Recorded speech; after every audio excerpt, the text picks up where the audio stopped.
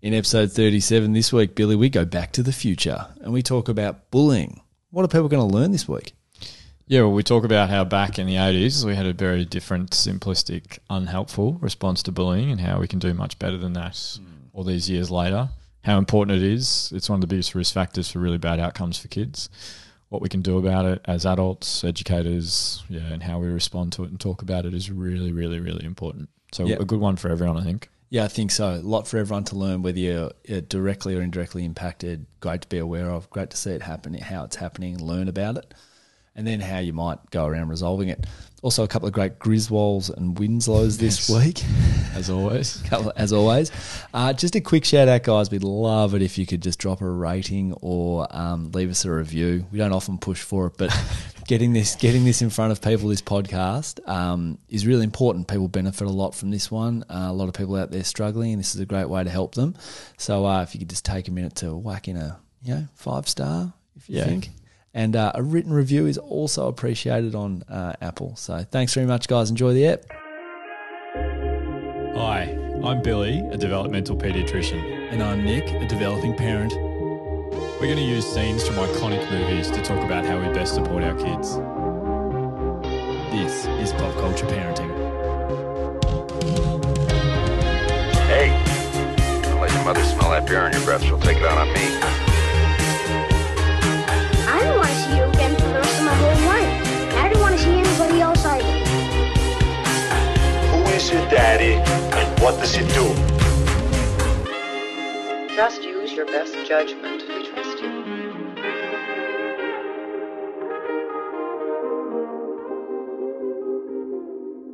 Good morning, Dr. Billy Garvey. How are you? Good morning, Nick. Yeah, I'm good. I think you're the only person who calls me doctor. Dr. Billy. Do it all week, and then you're the only one that calls me that. Growing up, my folks were big on calling doctors doctors. Yeah. So it was always, Dr. Garvey. Yeah, it's just never felt comfortable with me, and it's a bit like people who call me Bill or William. You don't like Bill? No. I do it when I'm trying to be firm with you. Yes, and maybe that's what it triggers. And then it doesn't work. Like when we're having a discussion potentially about the creative of the podcast or a direction like, Bill, and you just look at me, I'm like, shouldn't put that club back in the bag. Yeah, it's true, but I'll tell you what, I never get sick of that intro music. Oh, I know. I think we love it because it's our voices. We've had some feedback saying, wish it was a full song, and loving the pod, and hopefully they're enjoying what we're talking about as well. Yeah, hopefully they don't just listen for that.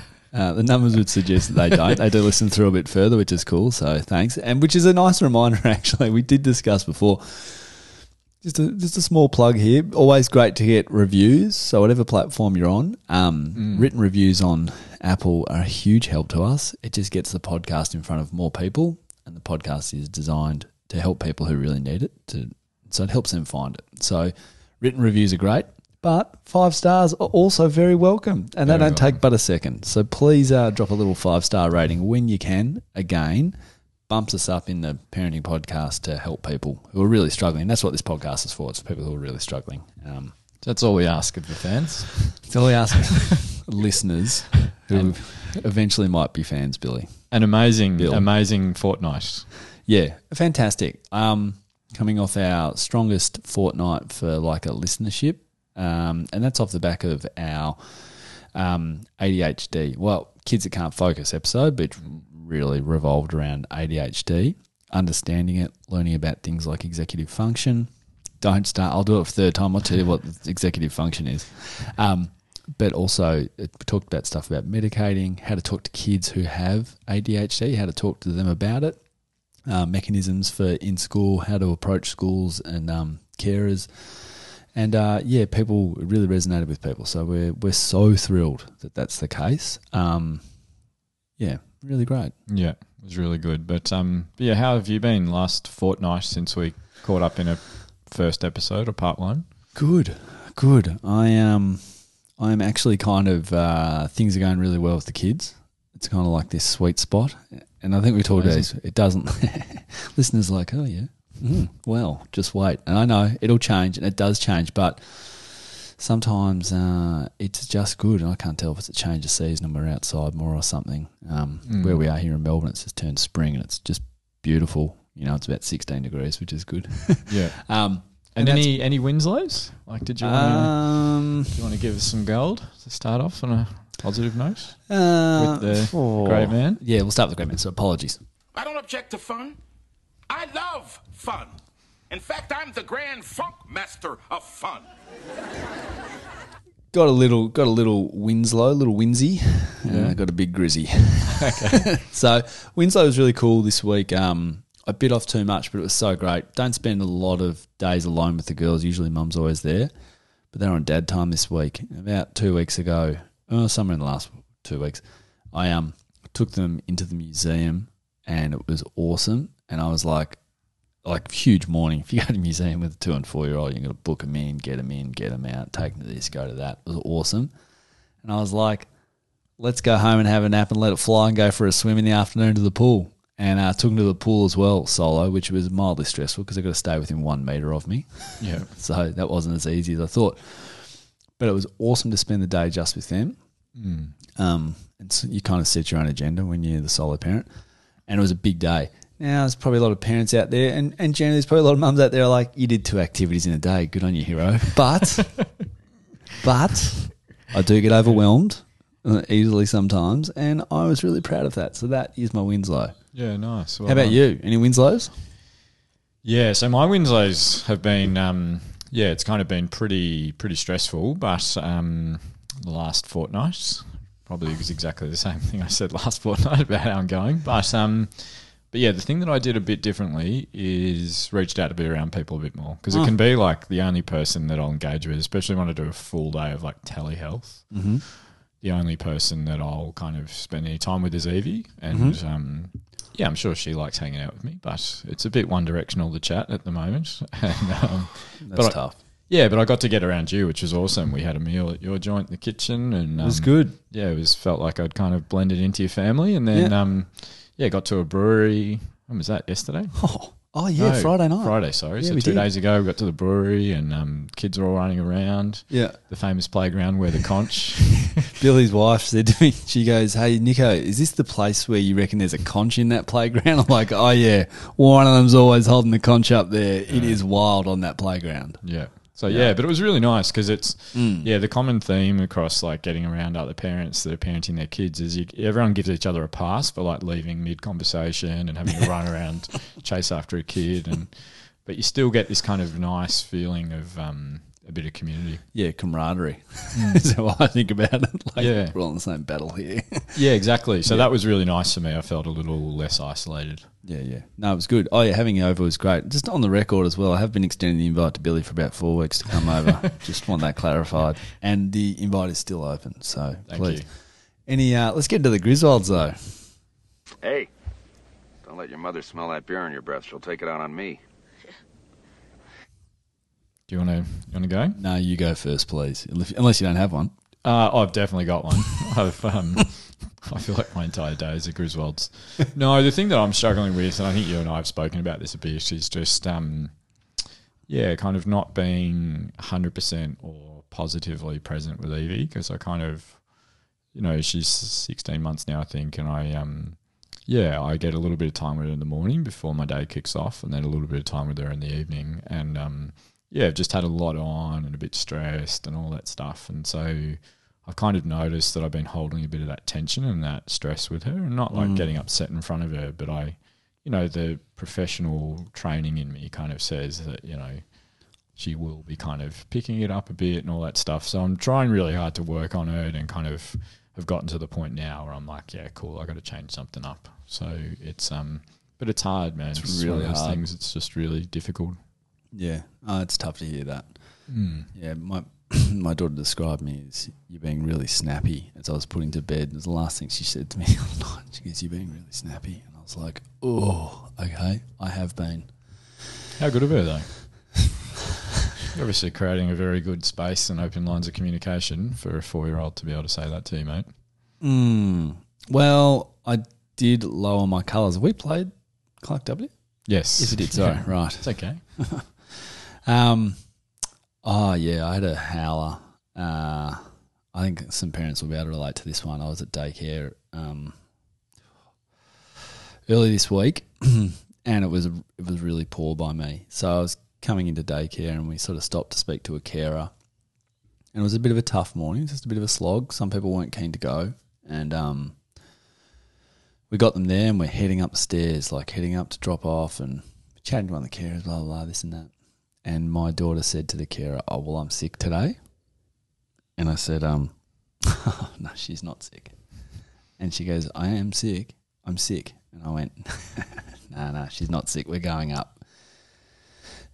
And I sort of laughed it off, and Jack said, "You're not sick." She said, "Mum says I'm sick." And I'm like, "No, you're not sick. We're going up. We're heading upstairs." And I sort of dismissed it and laughed about it. And then got inside and then spoke to another carer who I'm incredibly close with and see her every single day, twice a day, and we hand over and we talk and everything's great. And I recounted what she just said to the other carer, and we had a laugh about it. She goes, "Oh," like, my daughter she didn't even really have a nose or anything. And then as I was sort of joking about it, my daughter became really upset.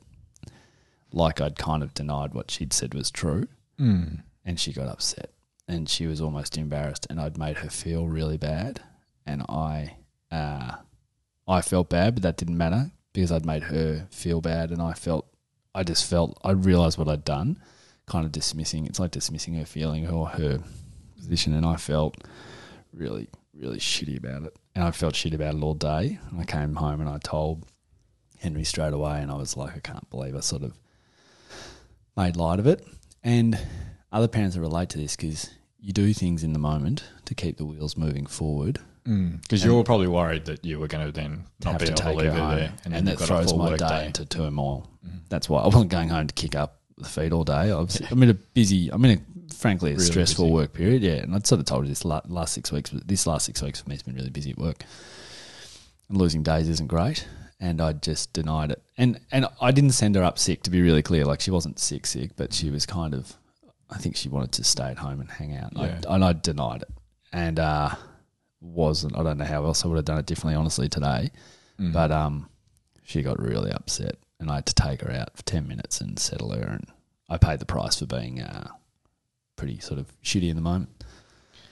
Yeah, I mean, I can totally understand that stress of like, oh man, I can't have you at home today, like, and especially if they're not sick. But you're like, oh, this kind of statement you're making risks the whole plan that I've laid out. But yeah, imagine what you did in that 10 minutes is the important bit. And like we often say on the podcast, it's not about doing it perfectly.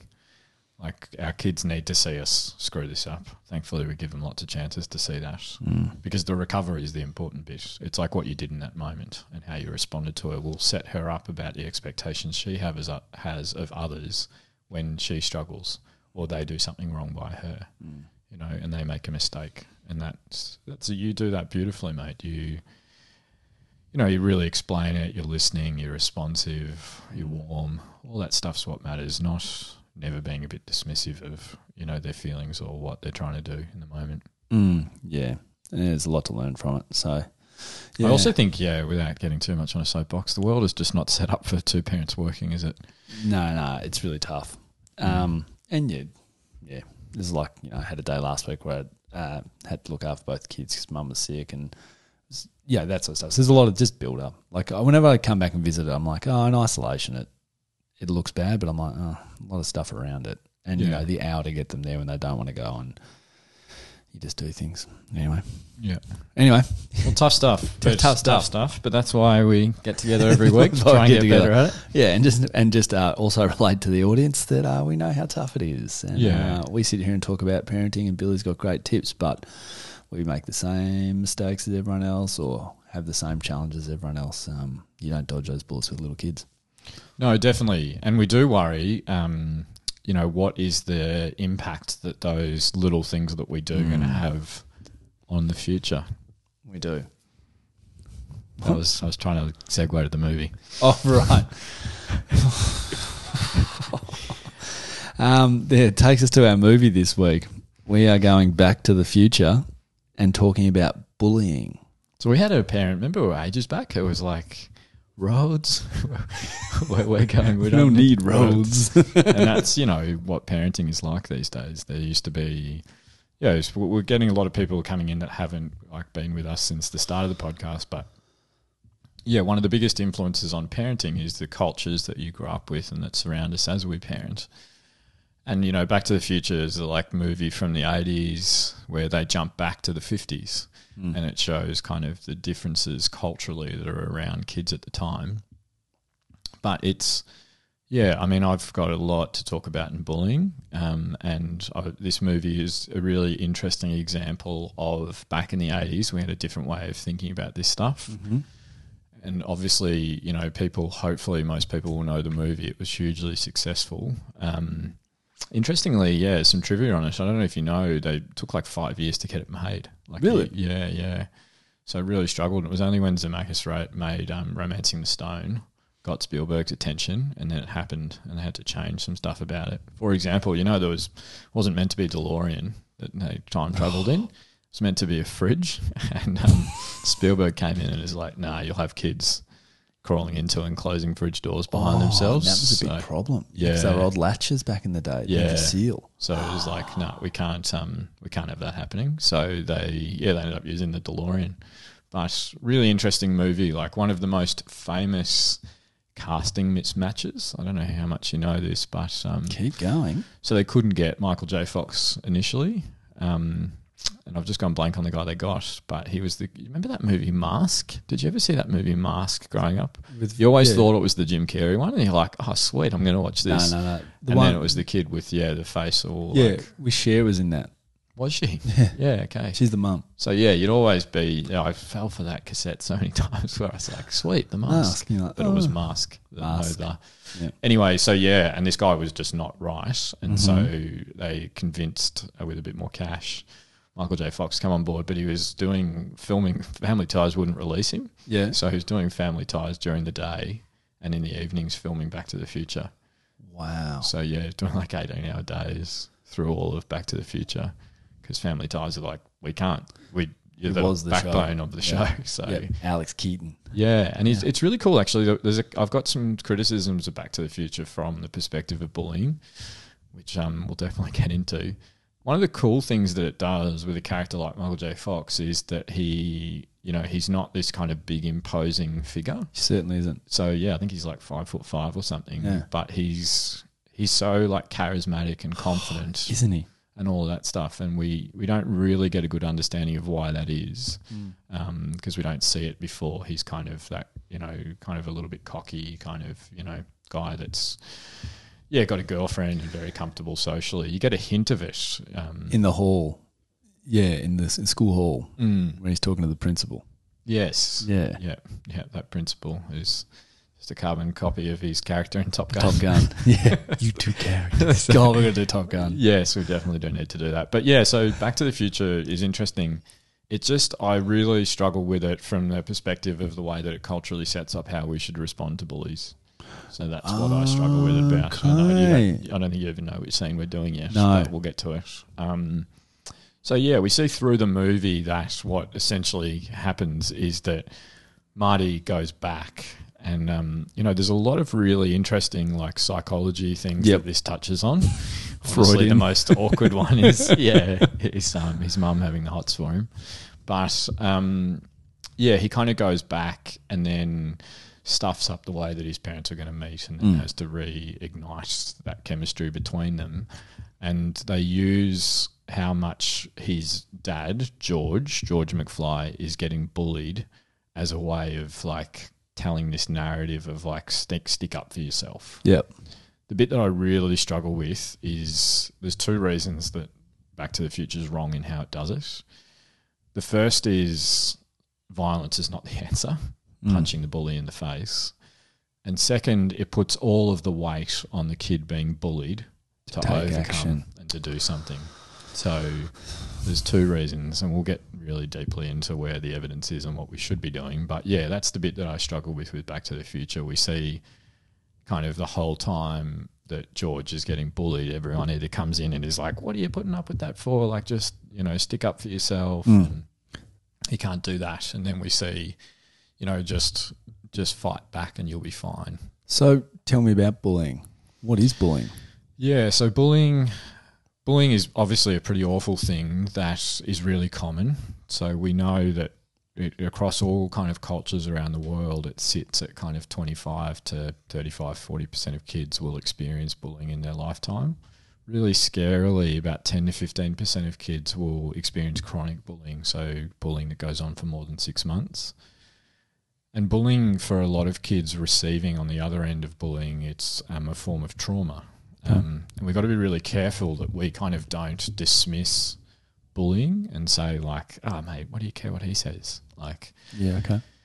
the child should always decide how bad the bullying is, whether it's traumatic or not, and our role is to respond, not to kind of have judgment on how much this should be impacting you. And it's really, and the way we think about bullying is it often comes from a power imbalance. Okay. So, it'll be, someone who's more socially dominant, someone who's physically bigger, someone who has more influence on the sphere of that other person's life, and the person who, is a staff member, a newer member of the social group, someone who's socially isolated in the classroom or playground, being dominated and aggressive. It doesn't have to be violent, but it can be violent aggression towards them. Okay. Why, just because we've just talked about the movie, why do you think what's changed in 40 years since that movie's been made that you probably wouldn't make that movie today about standing up to a bully like that? I wouldn't have thought. What's really changed sort of culturally, do you reckon? Like, why is it like just stick up for yourself? Yeah. Is it because we just know more now? Or how's that sort of come about? Yeah, definitely. I think we understand much better now. So, what Back to the Future kind of implies, if you remember the end, is that because he stood up to his bully and punched him in the face, he went on and had a rich life. He was, I don't know if you remember, but when George, in the future, he actually has Biff as kind of like a valet who's doing all this stuff for him. And because he punched him in the face, he's now gone on and he's this powerful son.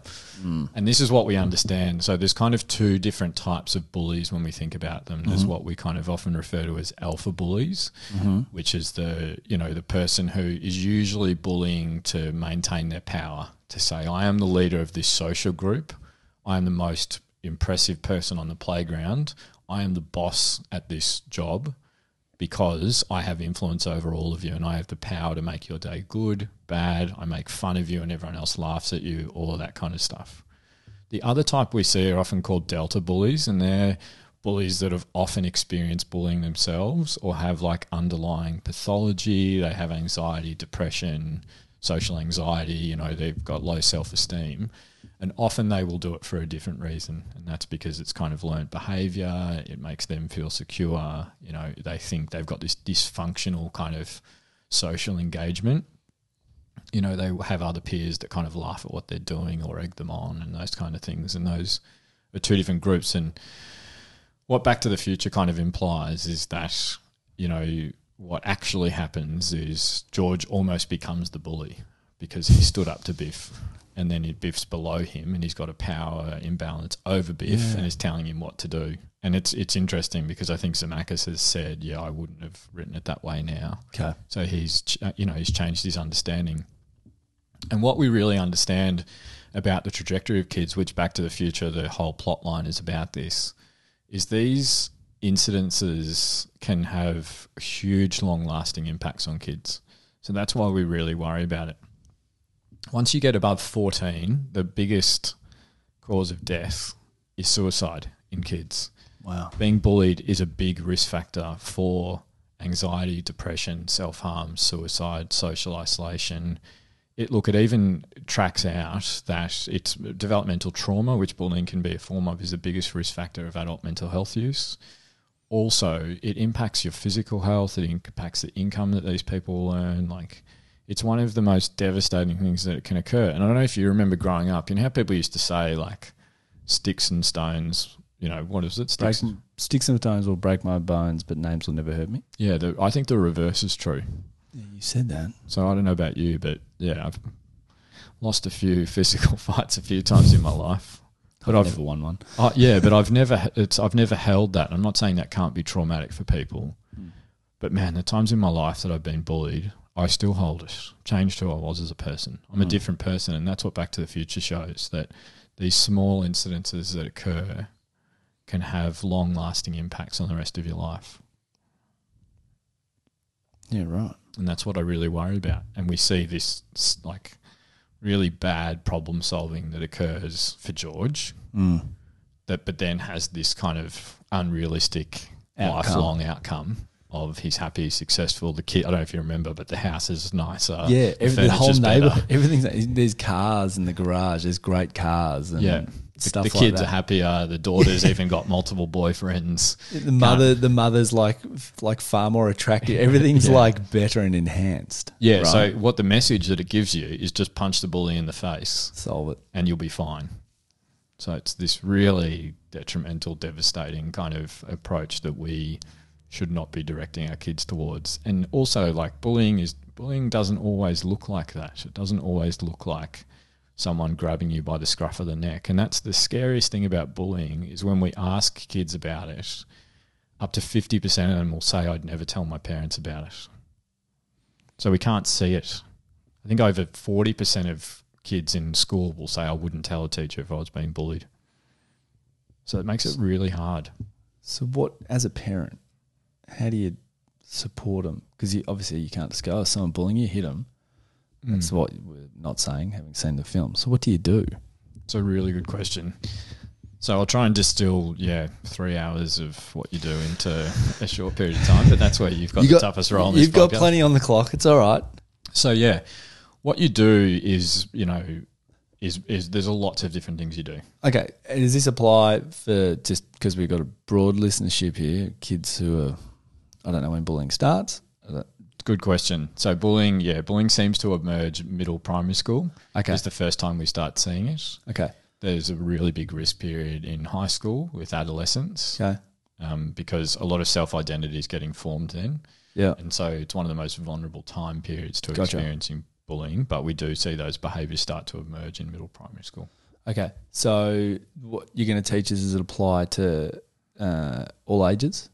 Or So really early on, like how you are talking with Freddie now, will set up how she feels about this stuff. all right. So how do I proactively talk about it then, and then should we talk about the resolution stuff after? Yeah, let's do that. There's not a Mate, lot we've of pre-work we've done never had here. a script. No, you're watching us 37 episodes. Yeah, this is clearly people are like, oh wow, you guys really don't catch up and chat about this. It's like, nah, this is But it it. keeps it genuine. Well, this is the point. I meant to come in here with fresh eyes as a parent who doesn't understand the topic, which is good because I don't understand the topics. So yeah, all right. So how do I prepare them? Yeah, so I think you can be really proactive. Like we'll talk about parents. There's a lot of evidence around what schools can do. But I think making sure that you have an open dialogue with kids about it and saying like, it's not okay. Do you ever see it? Do you understand what it is? Do you know it's unacceptable? Do you know the impact it can have? It makes kids, and it's got to be developmentally appropriate. You wouldn't start talking to Freddie about, it can cause anxiety and depression in later life. But you say it really is, it's not nice for kids to experience that. They shouldn't have to experience it. Yep. Like bullying is unacceptable. And that's the way that we should have it. I'll talk about what we do when we do have a bully in an environment because it's different. But with the expectation we should have is one of zero tolerance. Okay. So we say, look, that's just not acceptable. The hardest thing is that there's a lot in, social media and stuff at the moment of people coming out, whether it's broader mental health stuff or bullying and stuff like that. They're like, yeah, we're against it. But our kids see what we do more than they listen to what we say. So if you're, doing the end of the bed or the car drive saying it's not acceptable, but then you have a go at the guy in the coffee store because he made the wrong coffee, or you're gossiping about a peer, one of your mates in front of your kids, what you're actually showing them is actually it is okay. Right. So Gotcha. and, Modelling. Yeah, exactly. And gossiping is a really good example. It's interesting looking at the gender differences of kids in primary school and how they do it. Boys are much more likely, unsurprisingly, to be physical about it. They're much more likely to bully someone outside of their social group. Whereas girls are much more likely to kind of not directly bully someone, but someone within their social group, and that kind of classic kind of gossiping, talking down about someone without them there. The reason kids do that is lots of different reasons why they bully. But it can be some kids who don't have social skills. It's a very primitive form of social connection. And if we're being 100% honest with each other, we can probably think about that and go, yeah, you and me sometimes we'll be having a beer and we'll be like, can you believe so-and-so did that? And what we're doing is socially connecting, because we're like, this is something we can test what the rules are. It's me checking in how you feel about someone that, rocks up to a party without any drinks, and you kind of go, can you believe they did that? Yeah. The risk is when we do that in front of our kids, what we're actually showing them is it is okay to talk down about someone when they're not there. Or to be threatening, intimidating when someone doesn't do what you want them to do. And that's the risk. And I do worry about a lot of dads out there that are teaching their kids, just do what George McFly does in Back to the Future, just punch the bully in the face. And that risks, obviously, physical injury to either of the kids, but it's also a really poor problem-solving strategy, and it's a completely unrealistic expectation. Most kids who are being bullied are not Marty McFlys running around like skateboarding, just, having an amazing life, jump up and play guitar and invent rock and roll. Like most kids that are being bullied are really socially excluded. They have really low self-esteem, and it's one of the biggest reasons kids don't attend school, don't have social lives on the weekends, really dysfunctional in their family relationships as well, because they feel really isolated. Yep. So, yeah, I don't know about you, but I've got a personal experience with it, and I think I have a lot of positives came out of it, because it probably was one of the big reasons that I do this work and work in mental health with kids. But, yeah, just as it, I reckon it changed how I am. Yep. You've talked about this one before. This is kind of when you started a new school.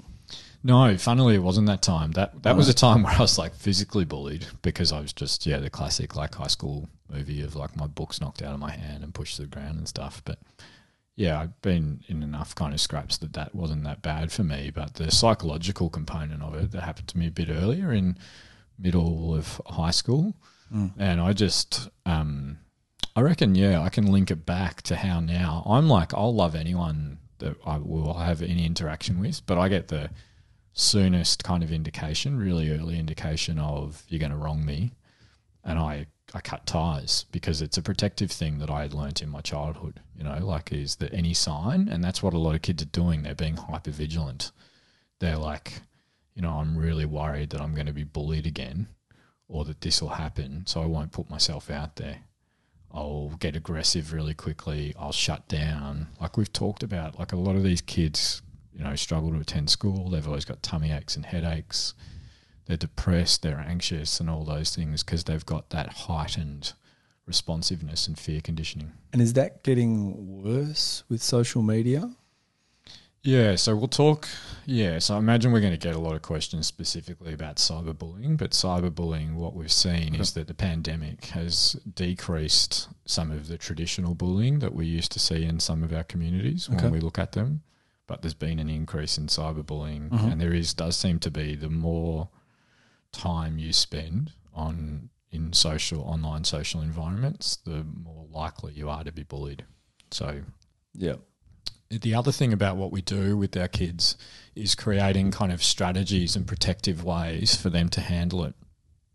And we don't just talk about if you're being bullied, this is what you do. We should have those conversations. But also if you observe bullying, what do you do? Oh, okay. What do you do? So the bystander is really important. The bystander is important in two ways. The bystander can be a really positive role in bullying, and often bullies will need someone to be watching to do it. Right. Because it reinforces that power. That alpha bit, yeah. Yeah. The risk of bystanders is a bystander that does nothing can make the person being bullied feel worse, because it can say, yep, no one cares about me because no one's coming in. It's humiliating. And they also believe I deserve this because they're not intervening. What we need to do, though, is have a realistic expectation of what people can do. And for a lot of kids, they can't intervene even if they're watching someone else do it. Okay.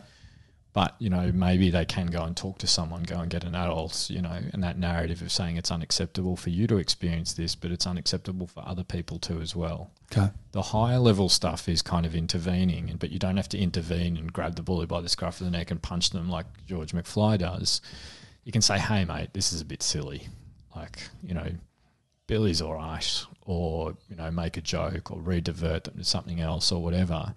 But that's not going to stop. Like, that might stop it in the moment, but we need to get upstream of what's happening for Billy or Samantha or whoever the kid is that's being bullied, and think about how can we put stuff in place that's positive, that protects them. Yep.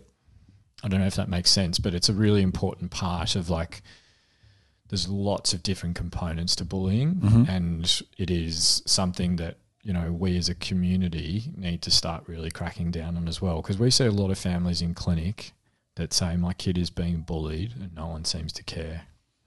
You know, no one's doing anything about it. School's trying, but it's not changing. Can't expect parents to go and confront other parents and say... No, you hear about that stuff. Yeah, that almost always fails.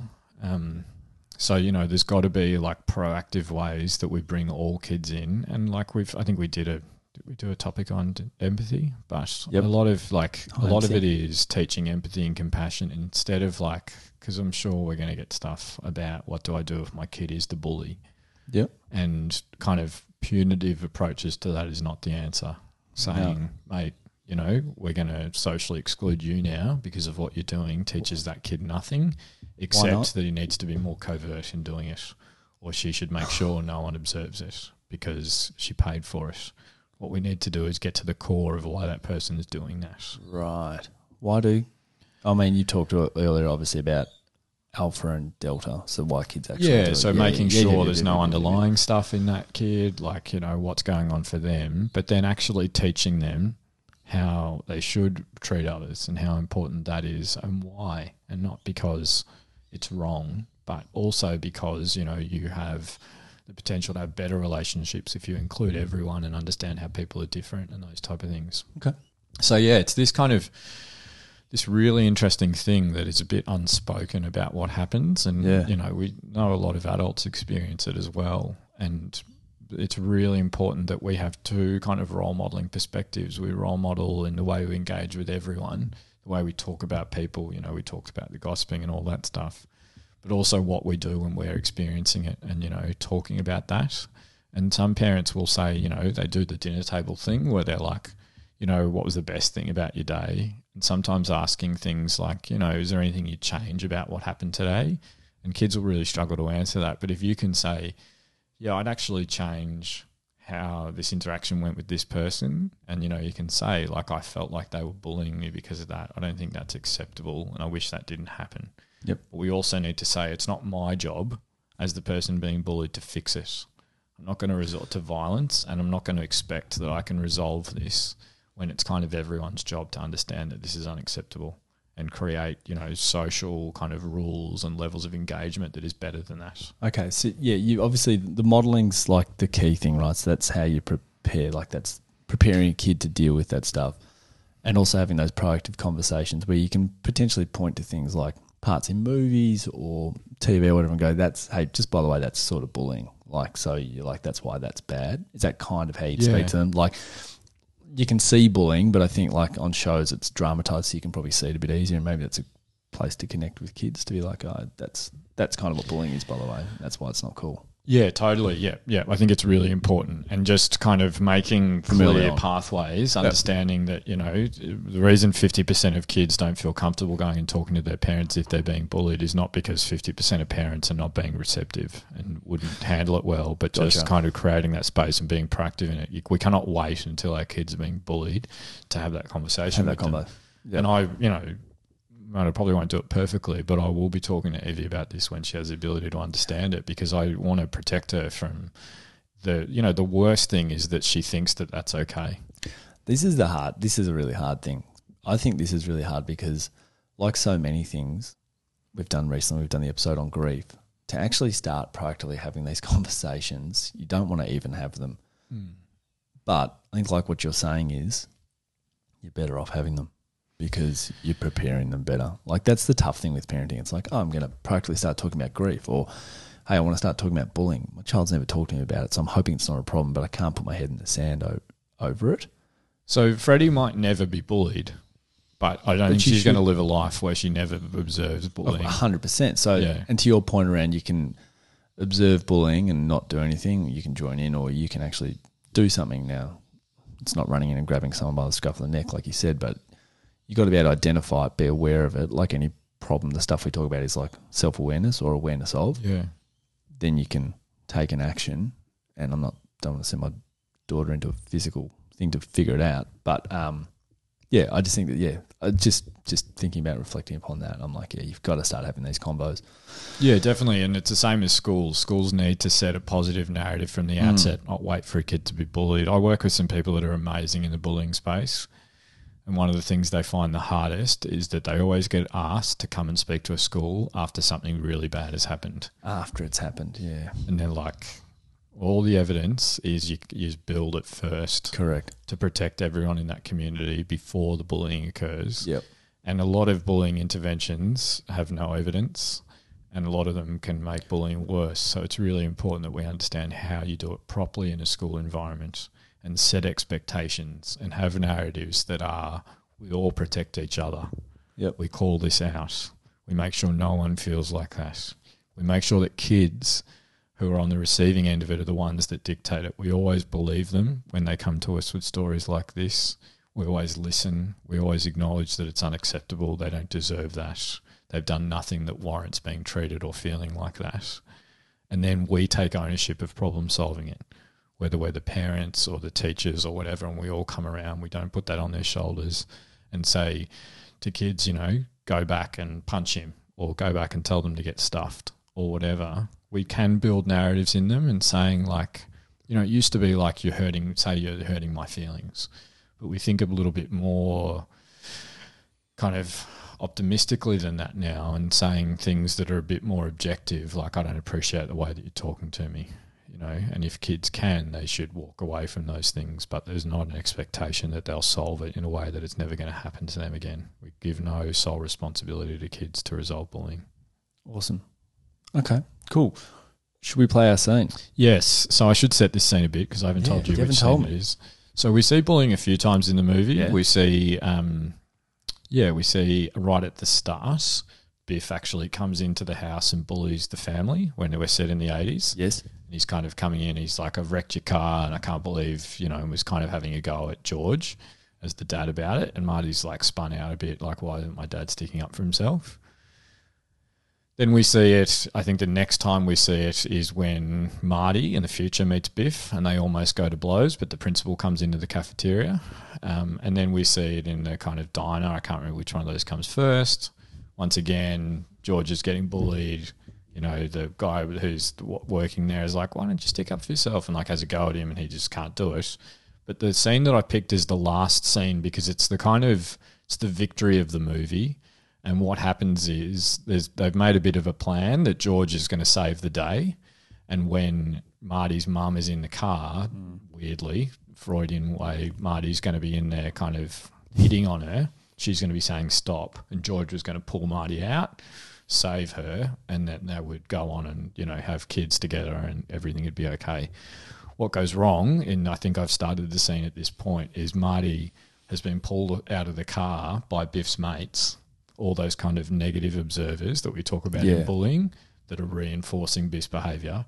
They go and lock him in the boot of a car and Marty's trying to get out during this clip. George is rocked up thinking it's going to be Marty acting like, he's overwhelmed by, George saving the day, but Biff's actually there. And so that's what we hear is Biff is in the scene, doing some pretty inappropriate stuff, but well portrayed in the 50s about how a lot of women were treated. And George has come to save the day, but is kind of really frightened by the fact that it's actually Biff there who he's going to have to confront, and that's the scene. Okay, cool. Let's spin it.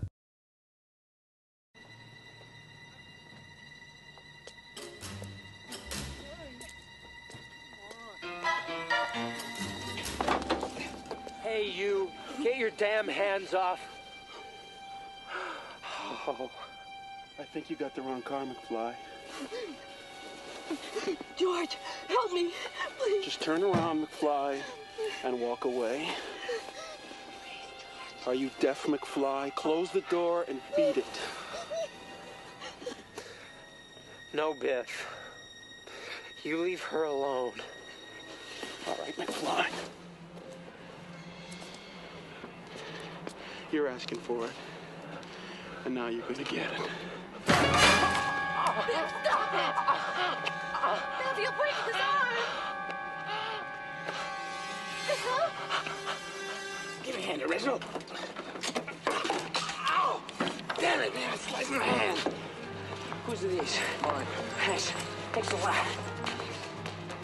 You're gonna break his arm! Biff! Biff, leave him alone! Let him go! Let him go!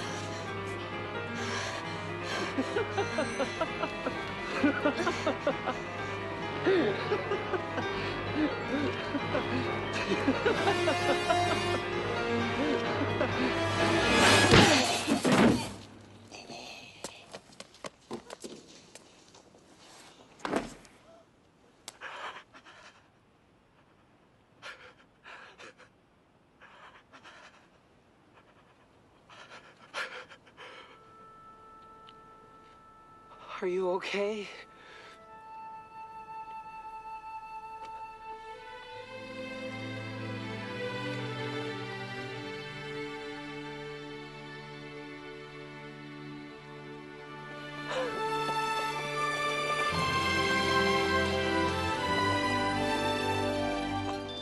Who is that guy? That's George McFly. The music. You can Spielberg, Yeah. right? Like it just feels like Indiana Jones when I hear, like I can hear a Spielberg film. Obviously, it's not Spielberg's film, but I can. Yeah, yeah. Who did his music? Spielberg was part of this. Yeah, it's a good question, but no, one of the other famous, Composers. Yeah. And the trilogy of Back to the Future is similar. The famous Star Wars, Back to the Future, and Indiana Jones. But yeah, the music is so powerful here, and it's funny because George is actually really well written as someone who would be bullied, because we know kids who are sensitive have, difficulties in regulating their emotions, are a bit socially isolated, maybe a little bit different, are much more likely to be bullied. But it's completely ridiculous to think that, he's going to be able to overcome Biff just because he gets this, burst of kind of self-assurance. Yeah. So that's the bit that I don't really struggle with. And I think there is a narrative, especially from, dads to young boys, that, mate, just stick up for yourself. And I think we can do better than that in 2022 than just punch him in the face. Yeah, for sure. And that's, yeah. Yeah, no, I agree. Yeah, you can't just have a crack at the bully, because if it also doesn't work out, you're in a lot of trouble. Yeah, definitely. And it's just, that's the thing, is that we hear this bit, point. Even the end of it there, you hear like all the onlookers are like, oh my God, that's George McFly. It's like the legend of George McFly grows. Yeah. It's like, oh my God. And the word will be passed around, oh my God, George McFly knocked out Biff. Yeah, totally. So it's, I don't know if I've articulated it well, but I don't know what you think about what George should do instead, Oh, what should George do instead? So it's a tough moment. So once again, like we often talk about, that's the hardest time for him to be able to push back and, stick up for himself or say that's not okay and stuff. But, it will do show notes on this, but I wonder how you feel about like what is a better thing for someone who is advising someone like George what to do about Biff. I think about Biff, now I'm going to choose my own sort of thing here. So in that instance, that's a really heightened one because someone's being assaulted in a car. So can we go back to like the diner scene where he's making him do his homework? So it's a bit more realistic. Yeah, because... so he comes in and says, where's my homework? You're meant to be doing my homework. And he kind of even says like, what's on your shoes, and flicks him in the face and humiliates him in front of his peers. What would I do for Marty McFly in that instance if I was to advise him? God, I don't know. I really don't know. Like, I don't know. It's hard, isn't it? If he came and told me after and said, hey, I got bullied today in the cafe, in the diner, and I've got to do, Biff's making me do his homework. So what's the first thing you'd do? I'd let him tell his story. Yeah. Like, open ears. All right, talk me through it. What's going on? open the dialogue. Yeah, open the dialogue. How would you respond to it? I wouldn't try and fix it on the spot. Yeah. I would probably ask questions after that about, how does it make you feel? Yeah, great one. Maybe why don't you like it, so they can be really clear of why it's bad. Yeah. I mean, it's kind of look sort of obvious on the outside, but it'd be nice to get them to articulate it. And then maybe like, what would you prefer to happen? And then maybe work on the solution with them to go and do that. And I don't know, I have no idea what that is. How does it make you feel is a beautiful part of that answer you just gave. And we should also role model how it would make us feel if we were bullied or when we do experience it. And saying to our kids, it makes me feel like I'm inferior, makes me feel like I'm not good enough, makes me feel like I deserve it. And then what we do is we talk and role model how we resolve that conflict in ourselves and those feelings and how we address it, and understanding that we struggle with this as adults. So a 10-year-old or a 16-year-old who's being bullied will find it even harder because they have less capacity and less experience than us to deal and overcome some of these things. And then just talking about, we need to think about what are the things that we can do to make sure you don't have to keep experiencing this from Biff. Yeah. And Biff's mates are part of the solution, actually. Biff's mates? So what a lot of places will do, like school environments or sporting clubs or whatever, actually build the relationship between the onlookers or the observers and the child being bullied. So they're more likely to protect them if they see them as part of their group. I love that. So you kind of go, a new kid is at the footy team, he's being bullied at school. So Biff will be the last one to come to the table. But some of Biff's mates, like say, Sam, you go, hey, Sam, I wonder if you can give me a hand. Billy's just joined the club, Be really cool if you and Billy could be the people that do this good thing that we do every training together. Build a relationship, and it's really interesting. Like we said, especially in boys, they're much more likely to protect someone that they see as part of their group. And so what George McFly needs is a group. He needs a group that protects him, because as parents, we can't protect them all the time from this stuff. And we need to build relationships and promote them having other protective relationships with other people, including adults, which we often talk about. But specifically to bullying, sometimes what we need to do is change the social norms and the way that community, whether it's the classroom, the schoolyard, the footy team, whatever, responds in the way that they protect each other. Yeah, I really like that. Do you ever highlight directly with an observer that you're doing this deliberately because of Biff? Yeah, I always. So the reason that the punitive stuff doesn't work well either is we don't want to isolate Biff. Yeah, I thought that would be the because you can case. because what can happen is you can kind of, like what we always try and do is say what Biff's doing is bad, Biff is not bad. Biff is not bad. So, part of it is that we just know Biff will be the hardest person to build that positive relationship with George with. But what we do, like we talked about last time, is we try and promote what we'd rather Biff was doing. Correct. Not stop him, not saying, Biff, stop bullying. Oh, I'd rather you do. We start saying, Biff, you're a definite leader. Biff, you're someone that, can influence people a lot. And what we would really like is for you to be the person that looks after everyone in our community. I can't even remember what the suburb's called in Back to the Future. I love it. Something Pines or, it's one of those things. So you're that person that has a lot of influence on us. And, you're a big, strong guy, but we also think you're a sensitive, compassionate guy. You're quite humorous, but sometimes, that can be taken the wrong way. The right way to use those skills that you have is X, Y, Z. Is to be the person that brings people along that have never come and watched football. You're the person that brings them to it. You're the person that actually makes sure that, people who are vulnerable in this community are protected, and that, you're the person that's on the lookout for people being bullied, and you have that positive narrative. That's what we need to do. Never works when you're like, this is all the bad stuff about you, stop doing it. Yeah. But we'll get into it, because we see a lot of kids in clinic that the majority of the time it's my child is being bullied, but it's really interesting when we see families where they go, I've just found out my kid's the bully. Yeah, right. So we're getting a lot of questions this week around that, hopefully. So, yeah, maybe some school stuff. I could riff on this for a while, but maybe we'll see what comes through. We'll see what comes through. So, again, this is part one of this series, this duo series, about Back to the Future and bullying. So if you've got questions around bullying, as Billy sort of highlighted there, now is the time to sort of send them through to us. We'll give you a week to do that. So this is whenever the date is of this podcast, we always respond in the second part. So you'll see across Instagram, we'll be asking questions in different Instagram polls, but email us on popcultureparenting@gmail.com or send us a DM. It's one of the best ways to get us actually via Instagram. Everything's anonymous. We don't call out who, if my kid's the bully, you don't want to talk about that. We don't name who it is. We just read the question out and anonymise it. So, but anything else as well is always anonymous when we do these questions and responses, unless we speak to someone and they want to sort of put their name to it. But we don't ever ask anyone to do that with our questions. No, even when we read it out, there's nothing identifying. No, nothing identifies anyone. So, and we love that. We've got that trust with everyone. And we also always check before so we never read anything out. So don't worry that.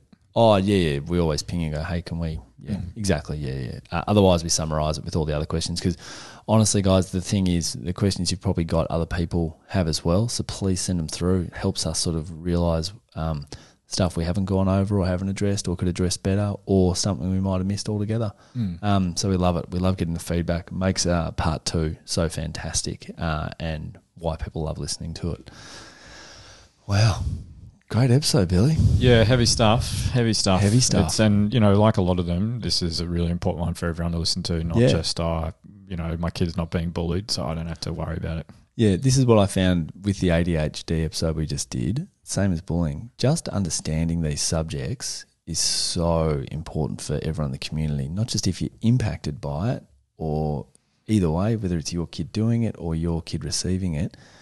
It's these people on the outside that really do shape it. How you observe or how you take action or see it coming, nip it in the bud, that sort of stuff is so important, particularly with bullying, I imagine. So all these topics, just being aware of them, hopefully they don't impact you, but it's going to be in your community, like with everything we discussed. Yeah, unfortunately it's really common. So I think really we common. can do something about it. Yeah, awesome. Epic. Thanks, Dr. Billy. Thanks, Nick.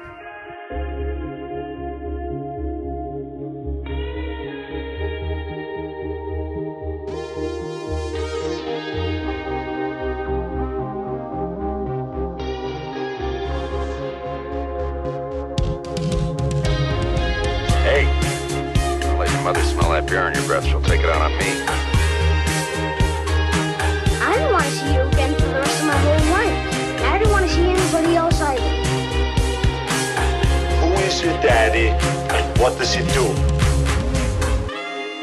Just use your best judgment.